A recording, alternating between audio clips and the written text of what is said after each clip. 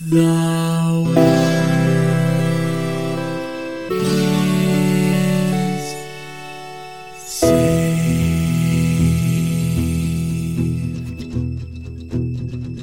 The living room's dark, save for light being cast from the big TV screen and the imminent sunrise that's teasing the one starry sky with whispers of morning.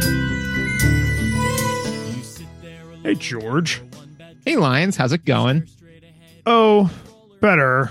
I'm not going to retell the whole story, but I was telling you off air that a piece of Halloween candy ripped one of my goddamn teeth out, and I had to go get that straightened out. And so when that's how your day starts, it's like, it's just kind of all downhill from there, right? Like, that was the biggest problem I had to deal with today. And I was like, and I get to end my day recording an episode of Nostalgia Goggles. I was like, this is good. I front loaded all of the sadness.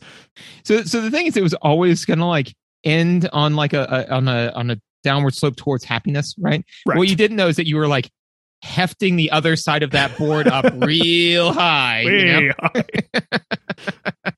But yes, no, we are here for an episode of Nostalgia Goggles, episode 2, if I remember correctly.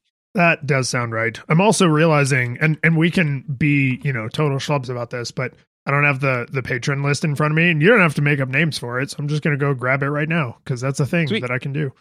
Yeah. I mean, worst case scenario, if people don't want to like listen to you slog through that, we can just edit all this out, but we're not gonna.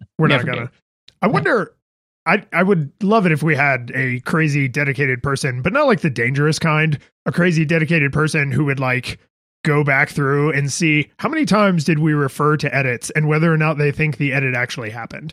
Because subconsciously, I know, I'm not doing this on purpose, but it's a thing I realized after the fact. Subconsciously, I try to mix it up.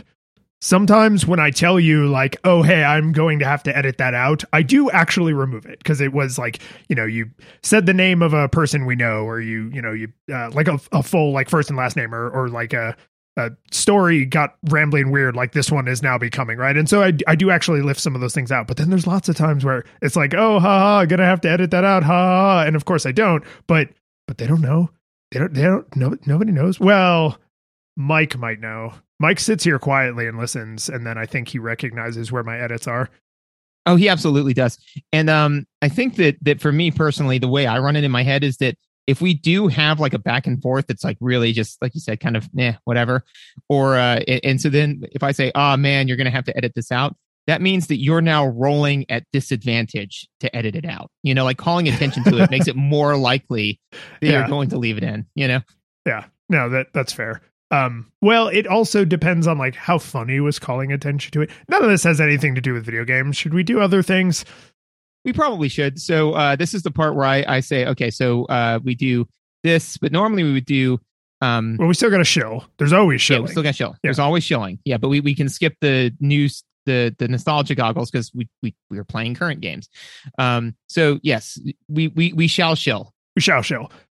If somehow you think that this is still a podcast about video games and you want to support what we're doing, you can subscribe. My personal ask is don't just leave a rating and review, make a recommendation, find a game that you've always wanted to get your friend into or that your friend is a big fan of and send them that episode because I think those are the best ways to do referrals. Stars on Apple Podcasts are cool. I won't turn them down, but I think referrals are better. If you want to chat with us more directly, I still manage our social media until such time that Twitter becomes a completely unusable dumpster fire.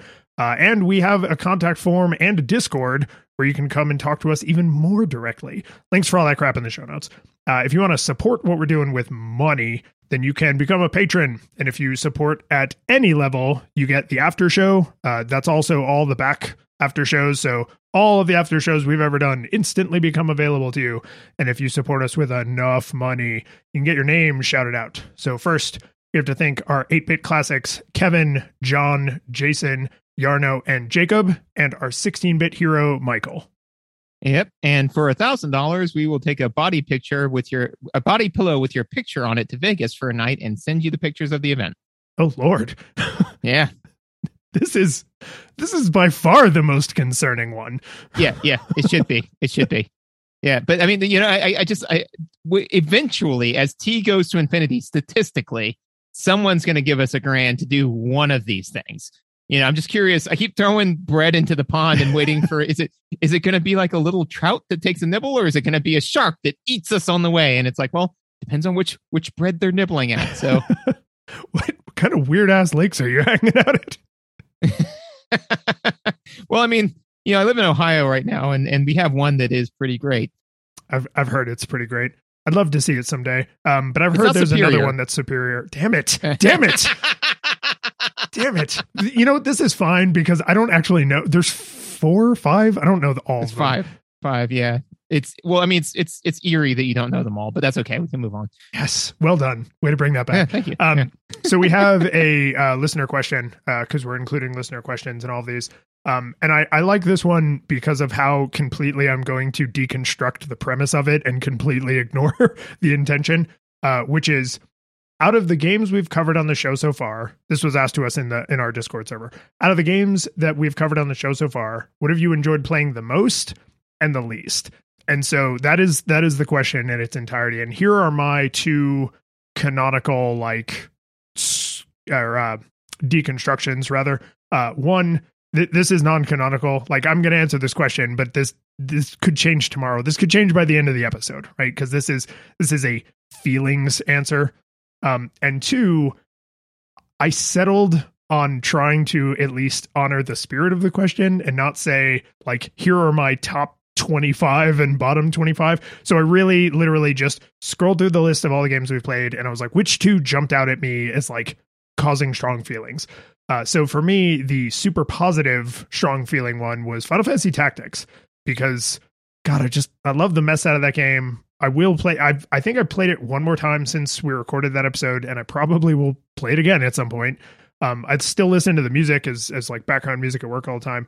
Because it's just solid. We have played a lot of really excellent games, but as I was scrolling past the album artwork, I saw that one and I was like, yeah, God, I love that game so much. And then the least enjoyment, there was some contenders, unfortunately, but I had to give it to Superman 64. And I had to give it to Superman 64, not because I think it's honestly the worst experience I've had gaming. I think I've had some that were more frustrating and sadder, but just, I love that character so much. Look, I can't do like a good Godfather, but like, look what they did to my boy. Like, it's so sad that like that's his most famous video game is like one of the crappiest games ever made.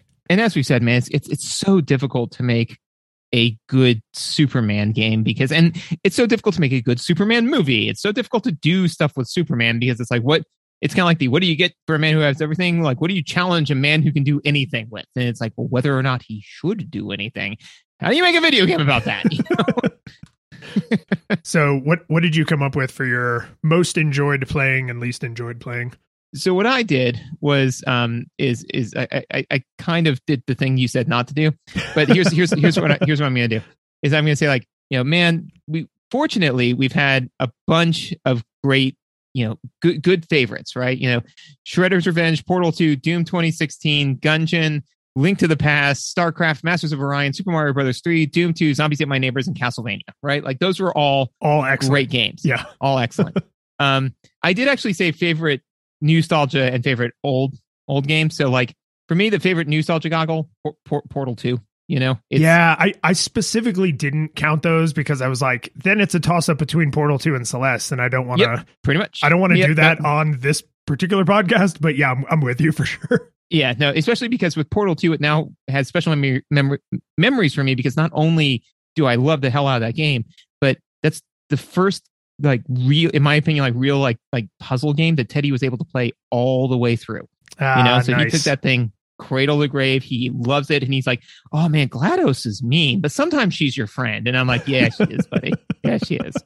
So that one, and then for favorite old, got to go Legend of Zelda: Link to the Past. Man, I just love that game. I came very close to picking that one because the second I saw its artwork, thinking about it in the context of the show, is I thought about sitting on the floor of my living room and pausing for a second because I wasn't sure where to go, and you looking up from your phone, sitting on my couch and being like, "Oh yeah, you just got to go over here. It's like up and then like 2 screens over." And I was like, "Oh yeah, you're right." And I was like, "Oh man, that's nostalgia. That's nostalgia." Yeah, you can't manufacture that. You had to be there, man. And then, so the nice thing is, as I was going through it and looking for like my least favorite, and I was kind of making my list so I could pick the least one, I was like, I am pleasantly surprised, not I guess surprised, but very happy with the fact that this list is much shorter than the games I liked list. You Yay. know? Yeah. So I was like, yeah, because we played some stinkers, you know, but I was like, but this list is notably shorter. So, you know, so there were some bad things in there, you know. So the worst new game, it was a list of one, because a lot of the new games we played because we heard they were good. Sifu, man, I did not. Heartbreaker. Heartbreaker. Yeah. Didn't care for what that did to me. Worst old, there's Maniac Mansion, Superman 64, Mega Man X3, Echo the Dolphin, and Golden Axe. I had to give it to Golden Axe, man. Just because, like, because it broke you. Because it broke me, man. You know, is that again? Superman 64 is in there, and to your point, right? It's like look what they did to my boy. But oh man, Golden Axe. I was like, that game was so much fun, and I'm like, this game is tragic garbage. Oh my god. Well, and I think that's in the spirit of the question, right? You enjoyed that the least because it was so counter to your nostalgia experience for it, right? Like if you'd never played it, it probably wouldn't have been as emotionally painful. Yeah. Oh no, absolutely. That one was gruesome. So yeah, so that's where I came with it. I took the time, I took the opportunity to go back through and say, I'm going to curate this list and then rattle them all off. But I did actually make the decision on best and worst. Yeah, no, you did. And I appreciate it. And these are like, you know, we get people ask questions in Discord and on Twitter and stuff. And I was like, oh, I'm excited to like have a space to play with some of these because I really prefer live discussions, right? This is why we host a podcast instead of writing articles, because it would take me 1,000 years to write one coherent article and then I would hate it forever. But a podcast, You can be like, yeah, it was a discussion. We were discussing. The one thing I will say is that the dumbest game I think we played, I think goes to Home Alone 2, man. That game has stuck a splinter in your mind. And like that game lives he is Home Alone rent free in your head. Yeah. Absolutely. I mean, it's just because it's like, you know, we played Jekyll and Hyde. We played games with worse conveyance.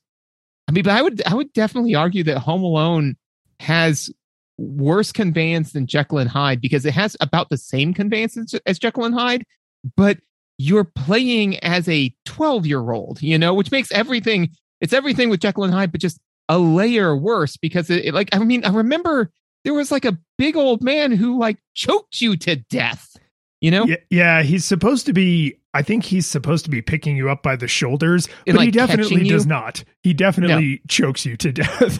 Or like, you know, like Harry and Marv, the you know, robbers who are like, the sticky bandits. The sticky bandits who are out to get Kevin because they're on a vengeance, you know? I remember them in the show being like, oh, man, they're kind of scary dudes. I don't remember them crowbarring him to death, you know, which happens in that game. And also, too, again, it's something that we discussed during the game, but it's like, why did they give him health? Like, it should have been like a mayhem meter. It's like, hey, when you cause so much mayhem, like, then people, you know, come and get you because you're a kid causing trouble. But it's like, no, that means that every time when somebody runs into you, they're not like coming closer to understanding that you're here alone. They're coming closer to murdering you, you know? So I'm like, that's a choice. Anyway, so yes, that I think is the dumbest game we played. Yeah. And you know, I'll try and get through this quickly, but I know a guy who does a podcast about Commodore 64 games. Yeah. And he used to be in the games industry, and he now, with one of his friends, they go through and review all these old Commodore 64 games. And, you know, most of them are garbage, not because the Commodore 64 was garbage, but because it was a time in history when like anybody could publish anything. And some of the things he has said about games that came out in the like very early 80s to like mid to late 80s when the Commodore 64 was kind of like having its day. There are things you also see on the Nintendo sometimes, and there's a very good chance that those were even maybe some of the people, right? Like some of the same people who were just in the games industry. But in my imagination, the Commodore 64 is this like ancient relic from a computing past bygone, but it's not. It's a contemporary of the Nintendo. So there's like all these weird things that were on there that were very Atari-like, that were very weird arcade stuff. And you can see some of that like kind of spill into early Nintendo games. And then you can see Nintendo be like, nope. And then the Nintendo quality seal came in and they started like to really lock things down because they saw what was happening. They saw what happened to Atari, you know? Yeah. Yeah, no, and that is a cautionary tale. But what are you playing and why should I care? Dude, so I had some travel recently, and so I actually lately have played like a crap load of games. Me too, because what I was going to say is that I finished my Darkest Dungeon, which I'll talk about, play, and then you know, like when you finish a game that has been consuming you and now you're just awash with what do I do with my life. So I've just been when you like, you realize like you were putting a full-time job's worth of hours into it and you're like oh no, I need to fill this time with something besides introspection about my life choices. So now I'm just, you know, Phoebe walking up to people on the street asking them if they want massages with video games though. So I'm like how about you, video game? Would you like for me to play you? No, you're a trash video game. What about you, video game? Would you like for me to play you? You know, and so I've also gone through a weird slew of video games, but sorry, continue.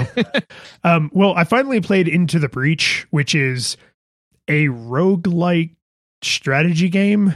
So think Final Fantasy Tactics, but on a very small scale, right? So it's a small map. You only have 3 mechs. You're fighting these aliens that are like trying to destroy the world. And what is interesting about it, and I don't mind kind of spoiling this part of the narrative because 1, it's an older new game, and 2, you don't play it for the story, you play it for the roguelite elements of like trying to get better and better each time. Every time you fail, you abandon the timeline you're in, and then you send other mechs back into the past to try and defeat the aliens again. Well, that raises a concerning question of, well, you clearly are not sending them back in time to the same dimension. So that means when you lose, you abandon that dimension to its fate, right? And so there's like these really dark implications of success and failure. And I read an interesting article about it where this guy said the only way to win Into the Breach is to travel back, like to start a new game, win the first time, and never play again. Because if you are like, oh, I bet I could do that run with this like weird mech, or, oh, I bet I could do this run in like fewer turns or whatever. It's like, why are you going to another dimension and bringing this on them? Like, just stop fracturing reality into more dimensions to feed your own ego, you sociopath. So it's really fun. Trunks. Yeah, I bounced off it when it was new, and I don't remember why, but I was like, okay, I have a situation. It'll run on the computer I'm going to have with me. I'm going to have some free time while I'm visiting family, so I'm going to play Into the Breach. So I did, and I recommend it. It's good. And apparently they just ported it to, I think, iPad. And because I hate playing video games on mobile devices, but because it's a real-time strategy game, it actually probably would work okay with touch controls. I also played a little bit of Moving Out, and you were not totally off base when you called it a co-op-like, which was weird. To its benefit and its detriment, right? Like there are some times where I was like, this is very annoying and I am super angry right now. And then there were other times where I was like, this is so funny. Yeah, and that's exactly the feeling I got for it. And I think that my tolerance for it would be way lower if not for playing it with a 7-year-old, you know? Totally. Like, and that's what I did, is I was like, I have to play this with other people to make it fun. Yeah, because if you're playing it by yourself, then you're just like, you would get very frustrated, you know? And actually, that's one of the things that happened with Teddy when we were playing it was that he's like, oh, I want to play this video game. I said, buddy, I got chores I got to get done, you know, so I can't play video games with you. He's like, well, can I play by myself? I said, sure. And then he had a meltdown like 30 minutes later.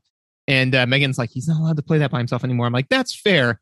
But a part of me is like, no, this is good, because now in his mind, video games are only fun when they're played with me as part of a social activity, not by himself in his room alone, like away from his family. You know, so I'm like, now every game is Pokemon. Yeah, this is the, you know, Can I have a sip of your whiskey? It's like, yes, you may have a sip of my whiskey neat. Oh, this tastes terrible. And all alcohol tastes that way. You know, it's all exactly like this. It's just different colors. Yes, but no, I'm looking at some of the art for it. It doesn't look like, unfortunately, it's on console. It looks like it's just on computers and stuff on Steam. Right now for Into the Breach. I think they just ported it to the Switch. Okay. Yeah. But I'm not sure because I've had it since ages ago on PC. I also played a little bit of the demo of a game called Entropy Center, which you should go get the demo for. It's a PC game. Is that the one that's like Portal like? Yeah, it is. Yeah, did that come out? No, I saw a preview for it a while back. It's out. No, it's out. It's out. It's out. Yeah. So the reason I didn't buy the game, even though I came really close to just throwing money at my computer screen like an idiot, is I was like, you know what? There's a demo, and sometimes I don't like puzzle games. So I'm going to be honest with myself, and I'm going to play the demo, because if I hate the puzzles or if I feel dumb and stupid when I play this, then I'm not going to buy it. But that's not a reflection on the game. That'll be a reflection on me. I put, I don't know, maybe 30 minutes into the demo so far. There's some amount of demo remaining. I haven't finished it. The puzzles are brain benders, man. At least it's taking me some getting used to, because you can only rewind time and stop rewinding time. You can't reverse and let time flow normally, because it can't, right? That the whole point is you can undo things that you've done, but you can't redo them, because that's the opposite of what the entire game is about. So right. You have to solve the puzzles with this like single tool, which is helpful in a lot of ways, because then you're never like, oh, well, what if I do this other crazy thing? It's like, no. You can rewind time. That's it. That's your whole power. It came out on the PS5 yesterday, the 3rd of November. Yep. Yeah. No, that's awesome. No, because I saw a preview for this and I said to Megan, I was like, I'm going to buy this, unfortunately, when it comes out, because this looks like a new spin on Portal. And I absolutely love Portal, including like the kind of, macabre humor of like the world's kind of ended, but we all still gotta like make the donuts, and gotta do experiments. Yeah, gotta test. And I like the idea that they call it the Entropy Center, because the idea is that, the universe moves forward towards entropy. So if you're reversing entropy, then you would naturally reverse time.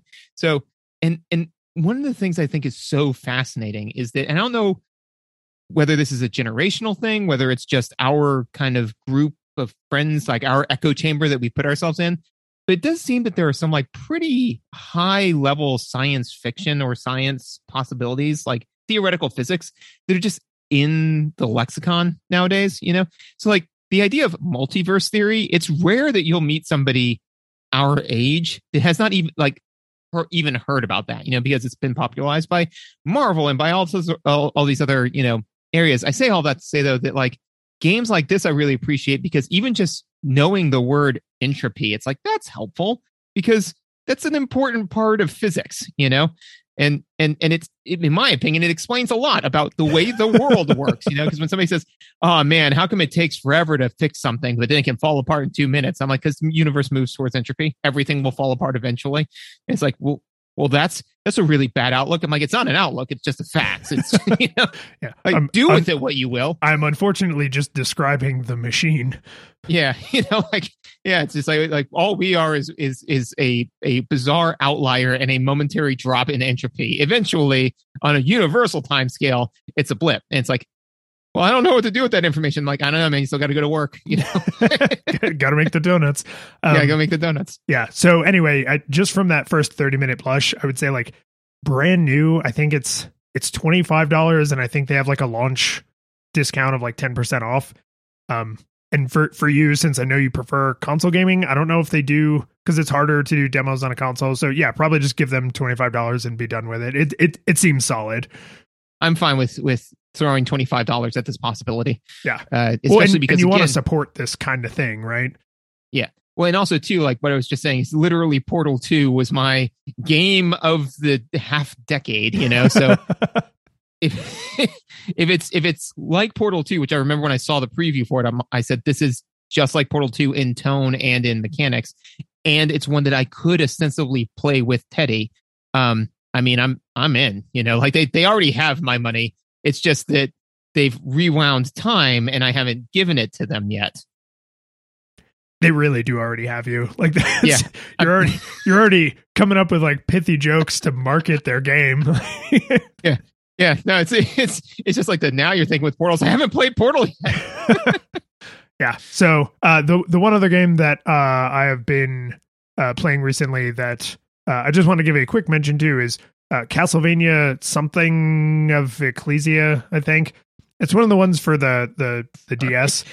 I really wanted you to end that with Castlevania something, like just completely nebulous, because there are so many of them. There's a lot of them. I wanted to be like, you know, I played a video game. Which one? Castlevania. You have no idea how little that narrows it down. Castlevania Dracula, you big nerd. Whatever it is. Castlevania, the one where you try to kill Dracula. Mm-hmm. Go on.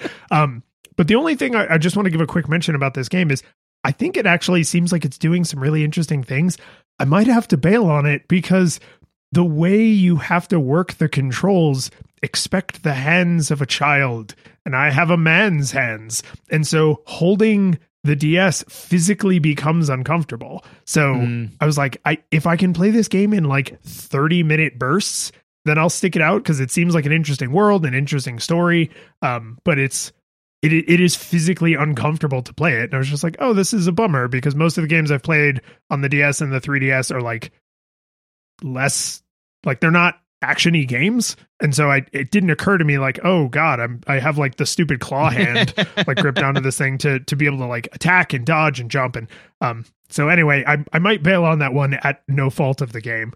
And then I do, if we have time to actually get to main topics, I want to talk to you about Nier Automata, because I finished it, but I didn't, but sort of. But anyway, what are you playing? Why should I care? So sorry, to the point that you were saying though with the Castlevania Symphony of the something is I mean, sure, actually, yes. Castlevania Symphony of Castlevania is I would actually say though that the control scheme and layout is, especially nowadays, is to a degree the game's fault, right? And I was actually realizing though, when I was going through, because I got the PlayStation, whatever, you know, pay an extra $30 and now you can access their games library, right?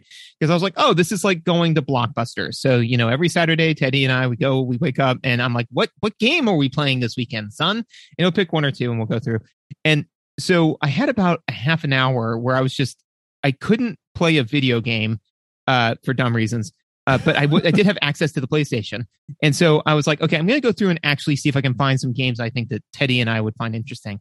And it was amazing how many games I would just go through, look at the description, and then disqualify it, you know, for, you know, stuff. So like one of them was, I was looking at it and I was like, okay, this looks like it could be interesting. Nope, it's rated M, you know, so yeah.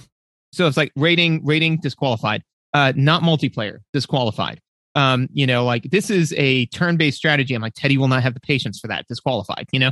And so once I started just disqualifying games like that, it almost felt like I was on like this weird dystopian dating app where I was just like, swiping left. Nope. You know? And so to your point, right? It's one of those things where I could imagine getting into a game, playing it, enjoying it, but then being like, I cannot internalize these controls. And there's 1,000 other games out there. So it's like, you know. And to be fair, the controls themselves are not, if I had a physical controller in my hand and I was looking at a television, this would not be a problem in the slightest. But because I am holding the television and I have to like crimp my palm to hold the device and then press several buttons, I was like, if my hands were smaller, this would not be that big of a deal. Or if I was using a controller that had ergonomic grips, I wouldn't even think twice about it. But the combination of the size of the device, the placement of the buttons, and the way I have to hold it, I was like, this sucks. If this is why I can't play. If I don't play it because it's not fun or it doesn't hold my interest, like then whatever. But if it's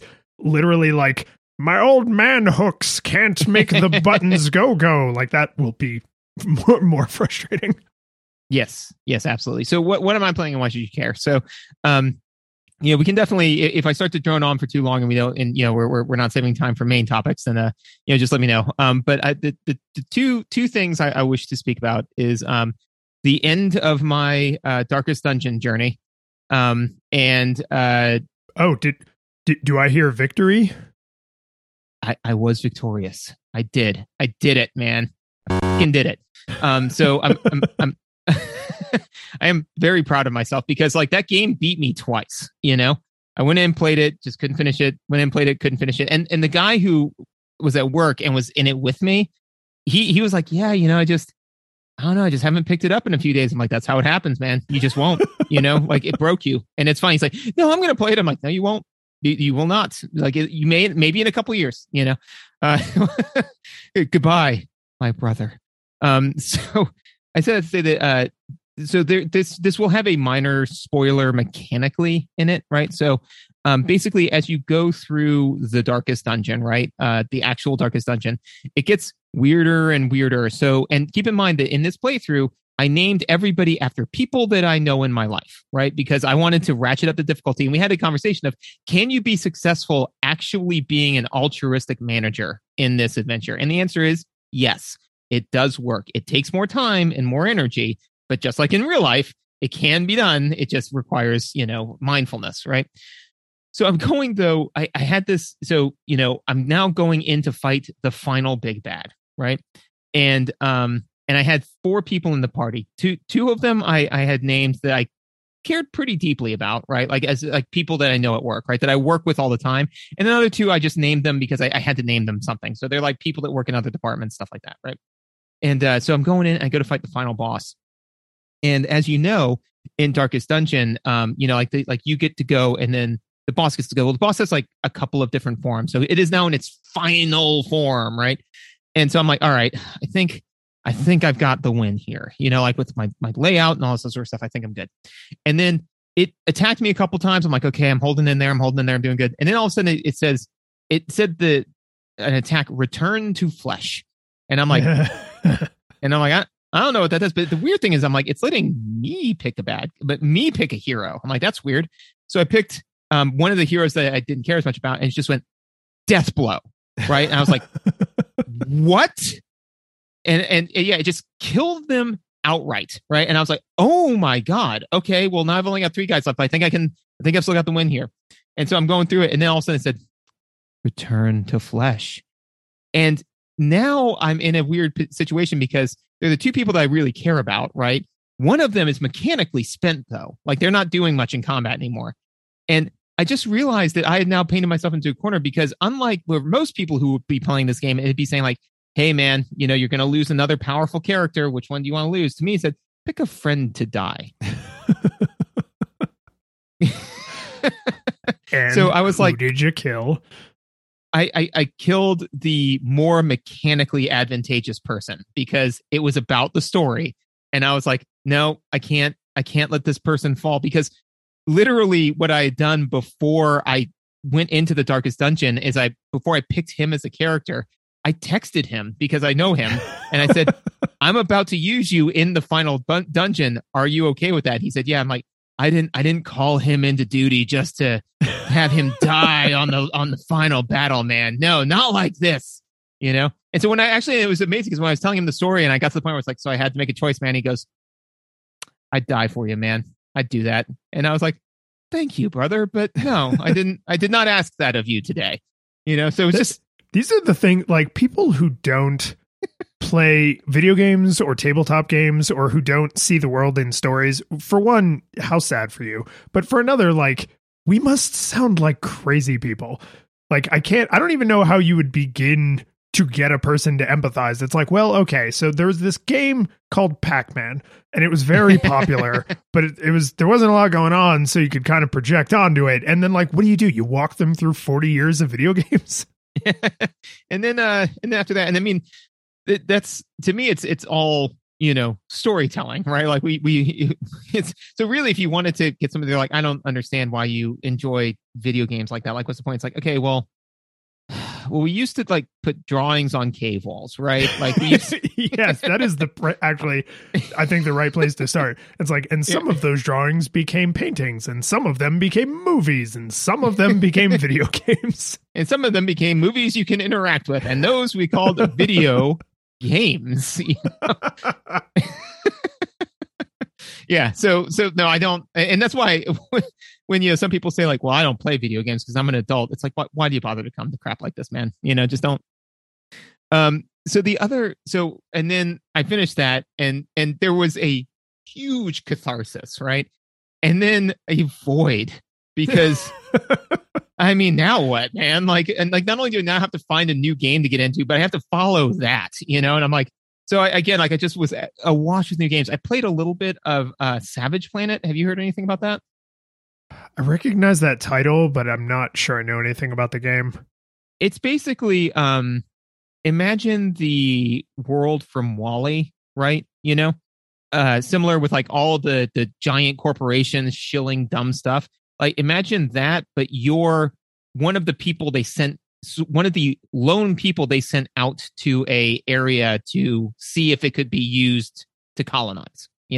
Okay. So you have your ship has crashed, and in the interest of being eco-friendly, they have only equipped your ship with the minima of supplies, so that way they're not wasteful. Which is to say that they cut corners, and so it's got a really interesting kind of tone to it, right? Because like you've got like these goop bombs that are just basically food, and so in order to get past certain places, there are these plants that are basically meat grinders, and so you have to lure indigenous life to the carnivorous plant so it will eat them, just kind of dumb stuff like that. So I played that for a little bit and I was like, oh, this is kind of fun, kind of interesting, and then I kind of lost interest, and so then I kind of circled back to Civilization 6.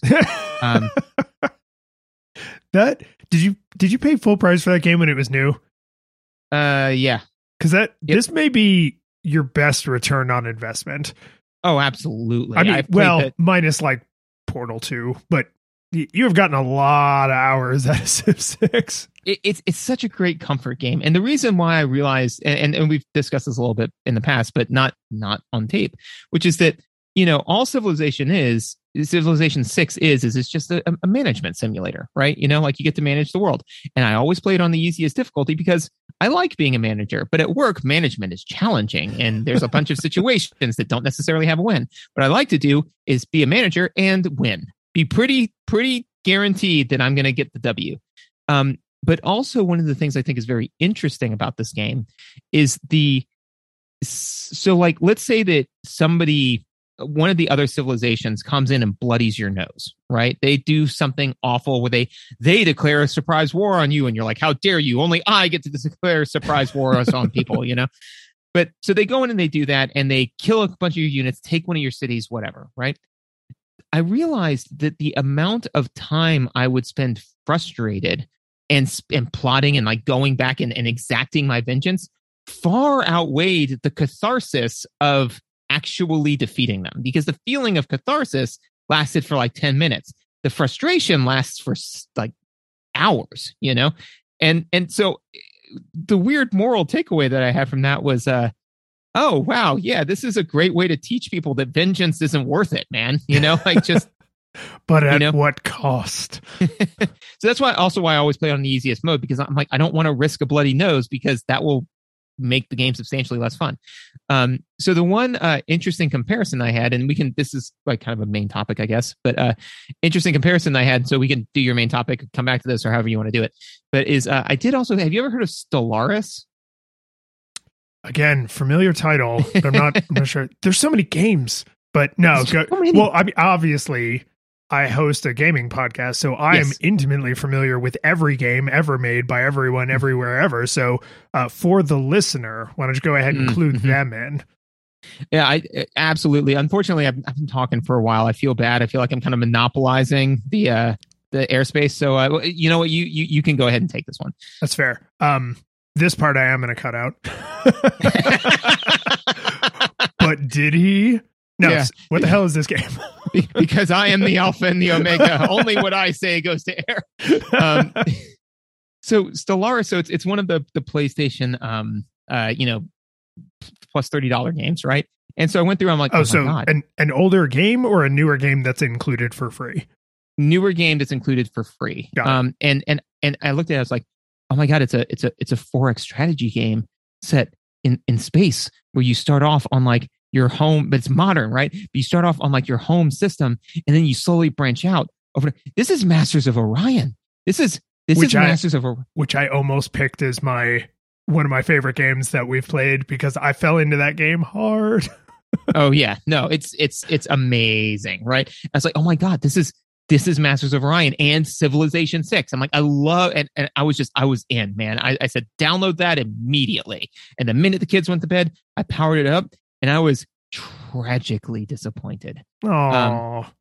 But the reason why is kind of interesting, and this is kind of like one of the things that I figured we could discuss, which is that Civilization 6. Have you played any of that? No, I haven't. And I know eventually, because one of our listener requests is Civ 2. And so part of me is like, I kind of want to do that for the show first before I play Civ 6, because otherwise it's going to be impossible to separate those buckets in my mind. And that is fair. But you do remember, of course, Masters of Orion 2, right? Masters of Orion 2 does something very, very similar, which is that, remember all of this stuff, but like all the different categories, all the weird stuff that you could pick, right? Or you could pick none of it. You could just pick a race, right? And then on the very, very first turn of Masters of Orion, what decisions are you capable of making? Usually you start with a colony ship, so you can send that to a nearby star system. You can choose what you're going to start researching, and you can take what little population you have and distribute them. So if you want to let them starve to death while they toil away in the mines, you can do that.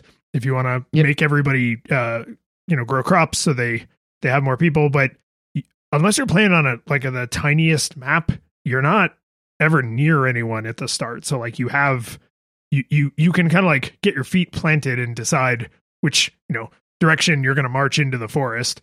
Right.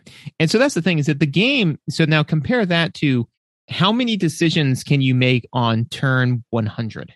Infinity decisions. Yeah, especially if you're playing a custom race that is like researching super fast. Yeah. So, I mean, like now all of a sudden you could be building ships. You can be picking battles. You can be getting into combat. You can be colonizing. You can be building new planets. There's a million different things that you can be doing. Right. But so the thing is that like the game has all of that complexity, but it naturally gives you a tutorial, because every single time when you play, the first thing, you can make 1 or 2 decisions, right? And then after a few rounds, you can make like 3 or 4 decisions. And then after a few rounds, and then eventually one turn takes like an hour because you got like 100 decisions to make, right? That is the way Civilization 6 works. And it is absolutely critical in 4X strategy games, right? Is because eventually it unfolds into this masterpiece, right? But, you can't even like, all of this stuff is kind of available for you to look at if you need to, but you don't need to. There's no reason to, because it doesn't have any information in there that would inform a decision that you're going to make, right? Stellaris does none of that. It just immediately throws you into the deep end, and it says like, would you like to play with the tutorial on? And normally I say, no, just let me figure it out. But I'm like, this is a 4X strategy game. I should probably like listen.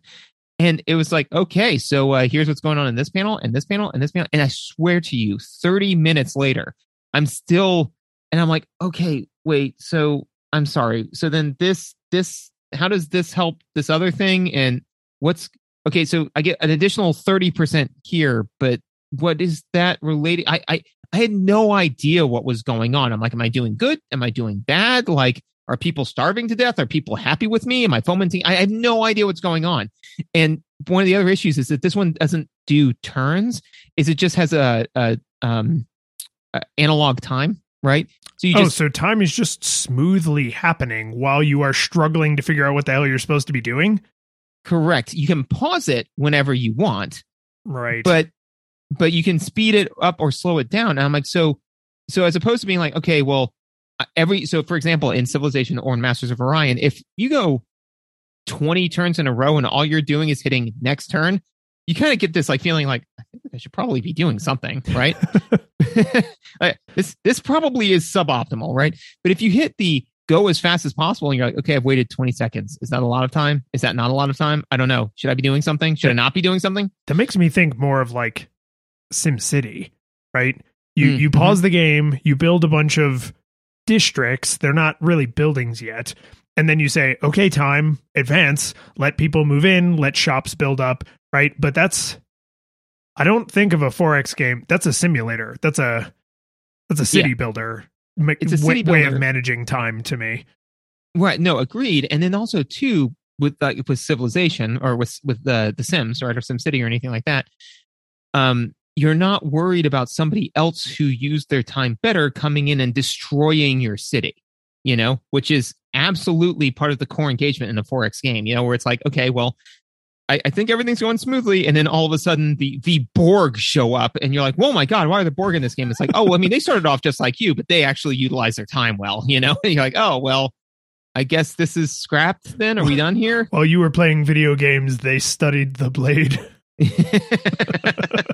and they'd say, okay, well, like, hey, you can build a mining vessel. Do you want to do that? And I was like, okay, yeah, sure, I want to do that. That sounds yes. Let's do that. It's like, all right, you want to go mine? I'm like, yes, build a mining station. They're like, cool, you have built a mining station. Okay, now what do you want to do? I'm like, I don't know what I just did. What are the ramifications of my previous choices? Yeah, like, is this good? Do I have more materials now? Do I need to staff the mining station? Do I need what is happening? And so yeah, and then what I did was I stopped playing it, and then I was like, okay, I'm just gonna play a little bit of Civilization 6. Kind of get back into the feel, and then go back to Stellaris. I played like half an hour of Civilization 6, and then I did go back to Stellaris to delete it off of my PlayStation. Yeah. If you had been born like 10 or 15 years earlier, I'm not sure you would be a gamer, because so many early games were like that. They were just like, here is a booklet of instructions. I actually found out from one of our supporters who also is frequent on the Twitch channel, which I think I forgot to mention in the shelling, but whatever, links in the show notes. Apparently Microprose is like famous for these giant, sprawling, unbelievably detailed manuals that they would ship with their games. And because a lot of their games were about like aircraft or spacecraft or watercraft, they would either tell you the real facts about these real crafts, extrapolate if it was fictional, or just make up all of those details if it was like hard sci-fi. And in the early days, when they were still kind of getting their bearings, that was just like how they appealed to a certain kind of audience. It was like, oh, do you want to know why they use a 5-sided bolt instead of a 6-sided bolt when they're screwing the hull in on this, Goliath class ship? Here's a friggin' page and a half explaining why they chose that bolt shape.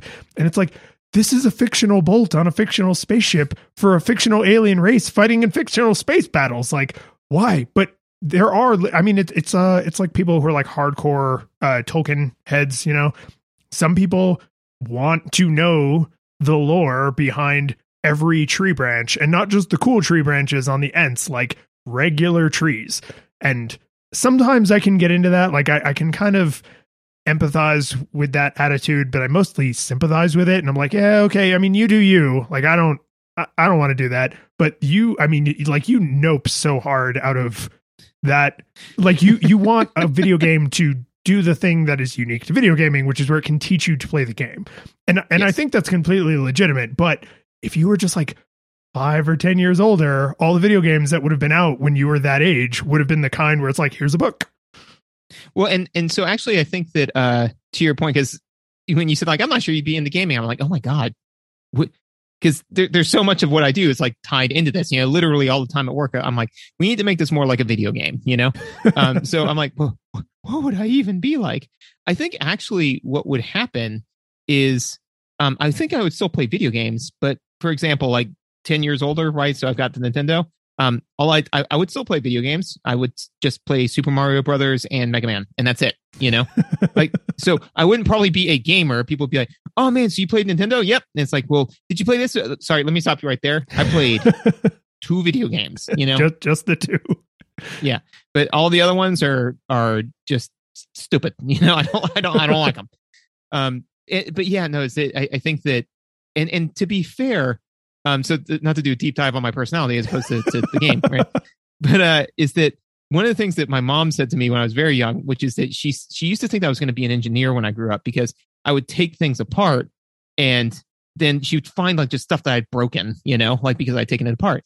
And she said, it took me a while to learn out that you weren't going to be an engineer, because she said, I thought you took it apart and then you couldn't figure out how to put it back together. And so you broke it, right? But then she said, eventually I learned that you just had no desire to put it back together because you wanted to know how it worked, so you take it apart and you're like, oh, and then you were done, so you didn't feel the need to. So the same thing with a lot of this sort of stuff is if I am doing something for enjoyment, the joy that I find is working through the thing, not reading and learning how to do the thing. That's what I do professionally, is I read and I build skills. For this stuff, I like to use a portion of my brain that says, with no additional information, can you figure this out? And so that's why I don't like reading manuals. So yeah, somebody says like, yeah, man, you can play this game. All you have to do is read these 3 paragraphs of text and internalize them. I'm like, cool, sounds like work. I'm not going to do that. Right. Well, and that's where I think Microprose actually kind of nailed it, is they started including that stuff as supplemental, whereas a lot of companies still included it as required. So you can play a late 80s or early 90s Microprose game and totally enjoy it and understand everything that's going on. You just don't get all of like the lore stuff, right? You can read the Lord of the Rings without reading the Silmarillion. In fact, actually, you can watch the Lord of the Rings movies without reading the Silmarillion, right? You can play Master of Orion without reading the giant book that probably exists to accompany that game. What was the god-awful Super Nintendo crashing into aircraft carriers? So that's a Microprose. Super Strike Eagle with its incredible box art. That's a Microprose game, and it comes with a giant book that tells you all about the planes and the aircraft carrier and all that crap. And I'm like, I'm sure it's interesting to some people, and it is cool that they included it, but to require it, that's a different. Yeah, that dog does not hunt. Correct. Yeah, I mean, to your point, is I don't think that the Lord of the Rings movies would be as popular as if somebody said, "Hey, you want to go check out one of the Lord of the Rings movies?" And somebody throws down the tome of the Silmarillion and says, "Yes, but yeah. first we got to do this." And it's like, oh, they won't even sell you a ticket till you've read it. They ask you 3 questions, and if you don't get them right. And one of them is one of Gollum's riddles, which makes no sense. You just have to know the answer. Like a good riddle. Yes. But what was your, you had a discussion topic? So I don't want to do spoilers for Nier Automata, because I want you to play this game so then we can talk about it and have to like spoiler tag the whole episode. What is it, turn-based JRPG? No, it's all very real time combat. Okay. Yeah, I might be able to get into that. Yeah, it's a lot of deep philosophy, and you can choose to engage with more of it and go deeper in the philosophy. But the combat is all real time. What would be a good comparator? Do you ever play like Devil May Cry or any of those kind of like briefly, where you can like kind of juggle enemies and. Mm-hmm. That kind of old not the new God of War, but kind of like the old God of War. Like you got to duck and weave and have the right sword to chop the robots in twain. So it's very, very real time. Game has a lot of systems you can go super deep on or completely ignore, which I found out because I did my whole first playthrough and then was like, oh my God, I have all this stuff in my inventory I could sell, and now I'm super rich and I can upgrade everything. So like, but at no point did I feel like the game was unfair, even though I could have been doing that the whole time. Anyway, the thing that I want to talk about, because it's kind of like a broader subject separate from this specific game, is this game has what most people would call multiple endings, but they're sort of not.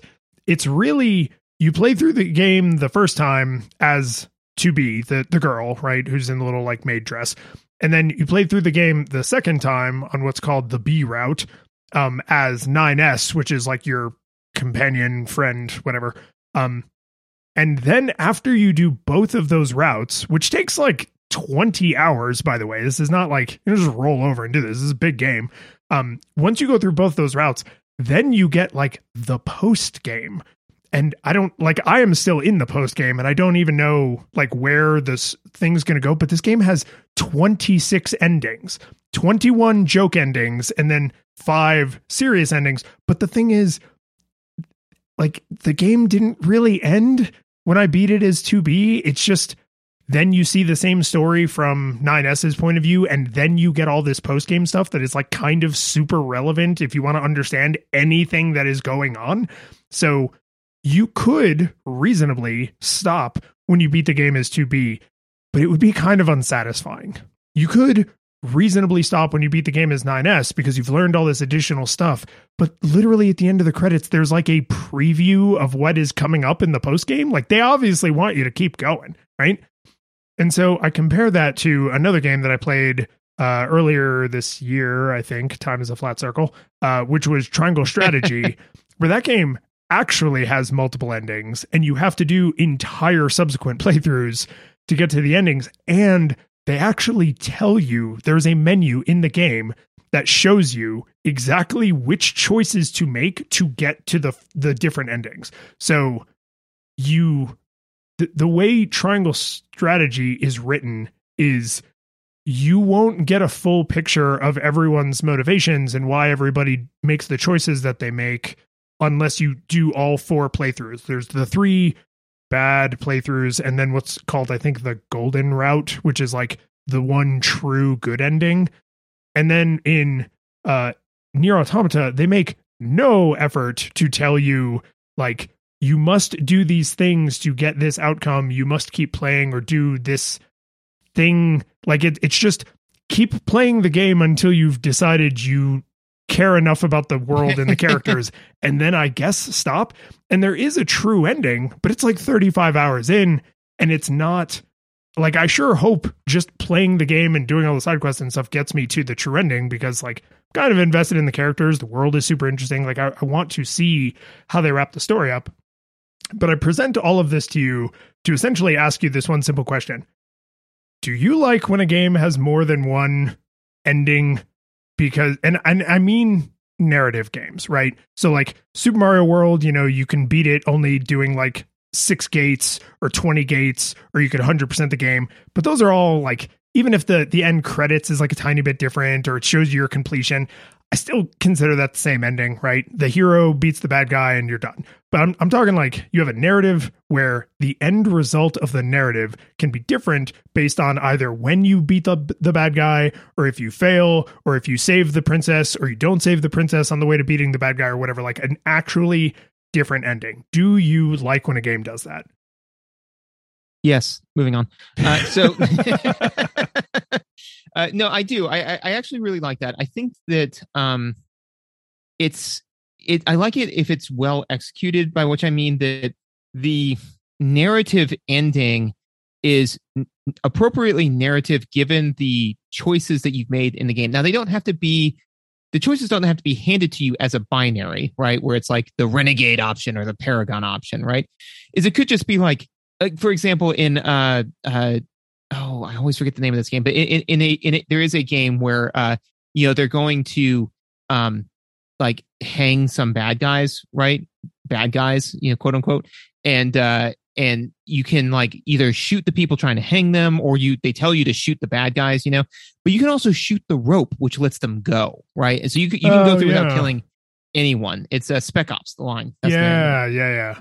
Yeah. So that's what I'm saying, where I say, like that there can be choices in there that, you don't necessarily know is a choice. But if the idea is that it's like, I will give you an ending that if you were trying to think this through as a paladin, basically, where you are always going to make the right choice, then you will get a satisfying ending for a paladin, right? Which may mean that some of the good guys die because you were unwilling to yield on these points. If you're playing it like Spider-Man, where you're always doing what is the good and right thing, and whether or not that follows the law, then that gives you a satisfying ending for that character, right? Where I don't like it if it's like, oh, if you want the real ending, what you have to do is spend 100,000 hours getting perfect at this game, because the only way to get the real ending is to defeat the boss without being touched, which is like almost impossible. Then I'm like, well, I will never experience that ending because I don't care. And what you're telling me is that like, well, the only way to get the good ending is if you care enough, and clearly you don't. I'm like, I don't need that game. You are subordinate to me. You don't tell me what to do. I literally own you. So, and also too, there are a lot of ones where it's like, oh well, if you die, so the kind of the opposite side of that coin is like, oh well, if you die too many times, and you get the "you suck at video games" ending, and then I'm like, well, why are you doing this to me, so narrative, but where you can actually make choices in the game that impact the way whether or not certain characters die. A great example of this, and spoilers for an ancient game that we will eventually play, but Neverwinter Nights is a great example of this, is because the paladin, whose name escapes me, Paladin. Yeah, Jane Paladin. There you go. No, it was John. I just wanted to make sure that everyone was clear that this John is a woman. No, she, she's a good guy through the first 2 acts, and then she turns into a blackguard in the 3rd act, right? But if you literally do everything possible, so every single time when you have a chance to talk to her, you talk to her about good things. If you exhaust all of those options, and then in the final fight, you try to do a thing that could ostensibly save her. So if you, as the player, spend time and energy trying to convince this person that she is in fact a good person, then you don't have to kill her. She will come and atone for her crimes. And I remember the last scene with her is in jail awaiting judgment, because she's like, look, I've done some terrible things, but I've decided to come back into the fold. And I'm like, that's awesome, because there's at no point do they say like, hey, if you do these dialogue options, then this will get you the good ending. But if you just really, the way I found it was because I cared, and I was like, no, I care about her. Like, hey, come on, let's keep talking. And then all of a sudden it was like, hey, you can save her. I was like, oh my God, I can. This is amazing. So yes, I do like it. I think that's a critical piece of when it can feel good to, because I actually enjoyed in Triangle Strategy, marching through these laid out for me stories, because then it was like I was just reading a little book, right?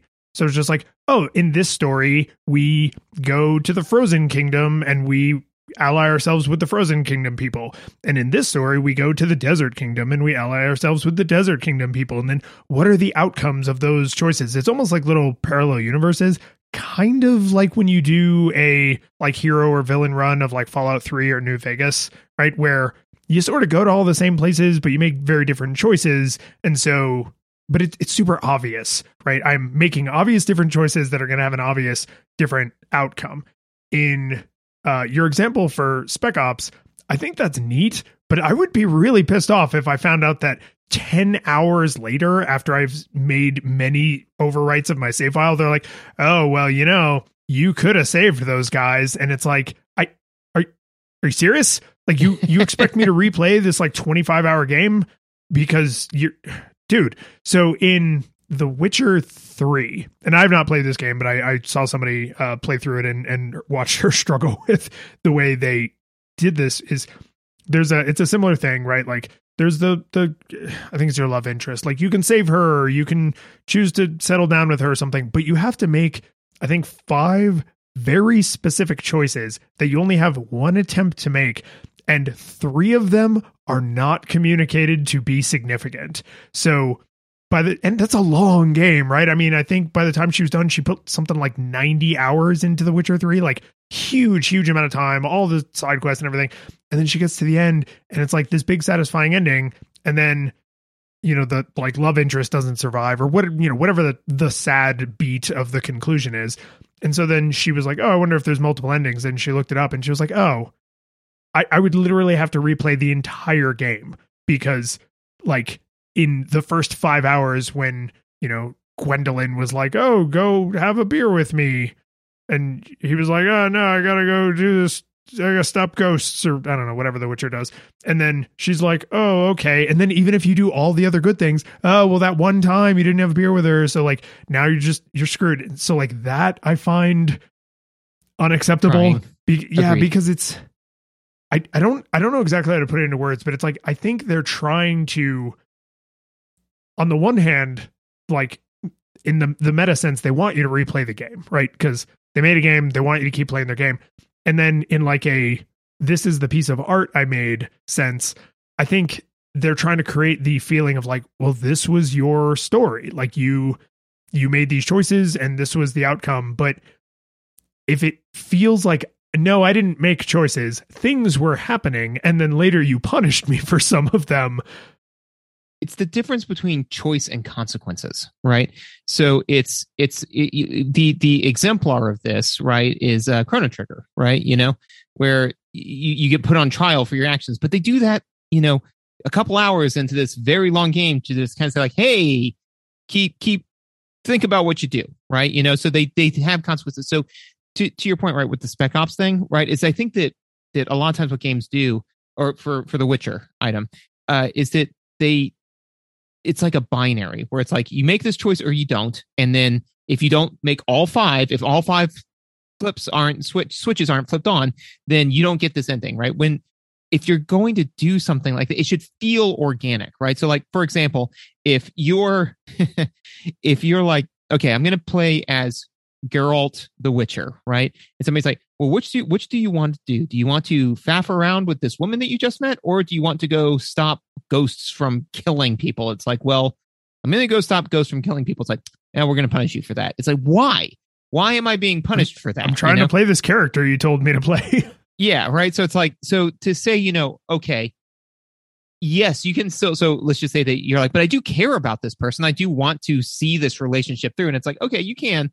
But so what I prefer is for ones where it's like, there are 5 things you can do and you have to do 3 of them, because then you could ostensibly miss one, just like in real life, right? That's way more realistic, where it's like, if you are really interested in the person, they will normally overlook 1 or 2 minor screw ups in a, like if you go out on the first date and you say like, yeah, like I really love, I'll have a prime rib, man. I love meat. And they're like, ooh, I'm a vegetarian. You're like, ooh, my bad. It's not like, and I will never speak to you again. You move because past I'm it, going right? to kill and eat you.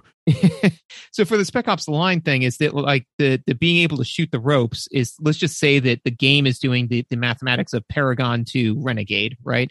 Is that's just a way to get some bonus Paragon points, points that the game really doesn't expect for you to get, but it allows you to screw up a couple of more areas, that stuff I think is really, really good, but not where it's like, well, no, if you don't know this in advance, then you're screwed. It's like, well, that's less fun, I don't remember if Fallout 1 and 2 did this. I think that they did, but I know that 3 and New Vegas did. And did you finish 4? You played 4, didn't you? I did finish 4, I think twice. Okay, so you tell me if this is how it ends. The ending of Fallout 3 and Fallout New Vegas, and I think also 1 and 2, is basically a slideshow. So like, did you go punch the kid in the face? Okay, then you're going to get the slide about the mean man punched the kid in the face and he grew up to be the devil. And okay, did you help the old lady across the street? And it's like, okay, then you get the slide that's like, oh, and remember that old lady you helped across the street? Well, she helped that kid you punched turn into the devil, right? So like they're basically like vacation slide. I mean, they're literally still pictures that just have voiceover. So like, and here's what the people dressed up like the Romans did, and here's what they turned into the devil. The devil, right? Here's how the zombies in Zombie Tower things turned out, and I like the amount of recognition that gives to your choices. Because I mean, you have a lot of freedom in the Fallout games and in those like Bethesda-y engine games. You can save people or not. You can go to a place or not, right? Like you might not even go to an area where there's a side quest that could have like other ramifications. So to handcraft an ending for that many different things would be either madness making and you would look like Charlie in front of the wall with the red strings, or all roads would lead to Rome and your choices would feel basically irrelevant because you would, the ending, the variations in the ending would be so token as you all arrived at the inevitable conclusion, which wouldn't feel good. The rules are made up and the points don't matter. Exactly. So I like the way Fallout has aspired to do it, and yet I can't really remember a goddamn thing about how those games end, right? Like I can remember how the main quest, like either you save the people or you kill the people. Like I can remember those, but like all the little side things, because they're different on every playthrough and they kind of come up in different orders and they're sort of like disconnected from each other and everything just sort of feels loose. It just doesn't have the punch of like the end of Uncharted 4 or the end of The Last of Us or the end of the new God of War, right? Like those games, there's one path from start to finish and the ending is super clear. In a game like Triangle Strategy, you have like 4 distinct endings, but because it's kind of like reading 4 fanfics, it's like 3 fan fictions that all kind of have like sad endings and then like the one published book that has the good ending. Like you can remember each of the endings because they're like distinct from each other and you can remember the choices that led to them. So it's like there's this weird spectrum of like I don't really love the Fallout way, but I kind of get it. The Triangle Strategy kind of way is like I like it. Like that fits with the way I think and the way like stories have an impact on me.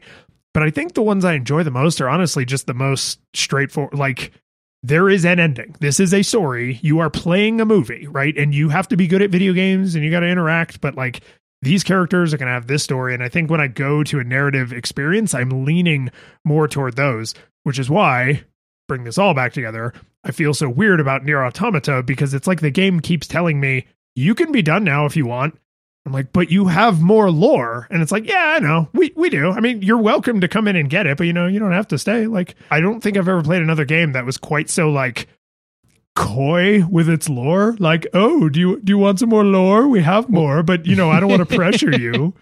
Well, and to your point though, about the difference between like Fallout 3 versus The Last of Us, right? Because I played both of those.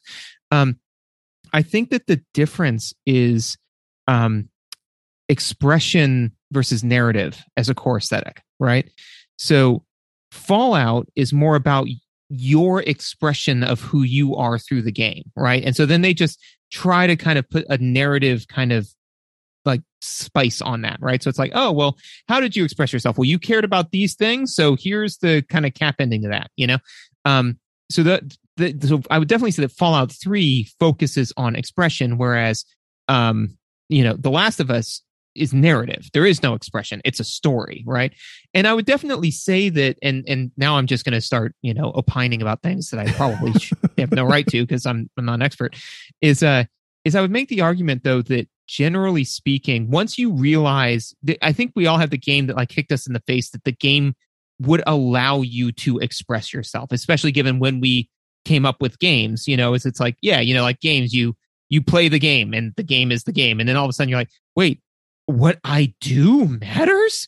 It's not just linear, then that blows your mind. But then eventually I would make the argument that like a truly well executed story sticks with us a little bit more because those are rarer than the number of times we express ourselves, right? That is near infinite because we're with us all the time, right? So like all the damn time. So remembering, like, oh, well, this was the repercussion of this one time I expressed myself 15 years ago is different than I heard a really cool story 15 years ago and I've thought about it a few times since then, So I think that you play expression-based games for the joy it brings you at the time, and you play narrative-based games for like the amazing story that you could remember forever, So I hope you didn't have anything else, because I would like to tie this back to as a way to put a bow on this episode is, we started near the beginning talking about like, how do you live if you don't like project stories where there are no stories? You're either consuming stories, creating stories, or making stories up. Like that is part of the human condition. And I think it is fair to say there's a big spectrum of people, right? But at a bare minimum, you and I like lean pretty hard into stories. So this was helpful, right? Because this is like, I seek out these kinds of gaming experiences because I'm okay essentially with like an interactive novel, right? Like I want the gameplay and the mechanics and stuff to be satisfying, but more than that, I want a satisfying story when I'm playing a narrative driven game. Absolutely. And one of the best things I think that a good narrative like story can do is have like really nice book endings. So Lake Michigan. The curtain falls. The music plays, the credits roll, then it all fades to black. And you're left by yourself. The fanfare is gone. There's no player 2 there by your side to share victories won. But as you slowly progress down the hall to your bed, a few great events leak back into your head from the time that you spent traversing the land, battling evil, fighting the darkness, just sword in hand. Your memories creep in with the edge of a smile. You realize again what you lost for a while. You're gonna think back much less on how you saved the day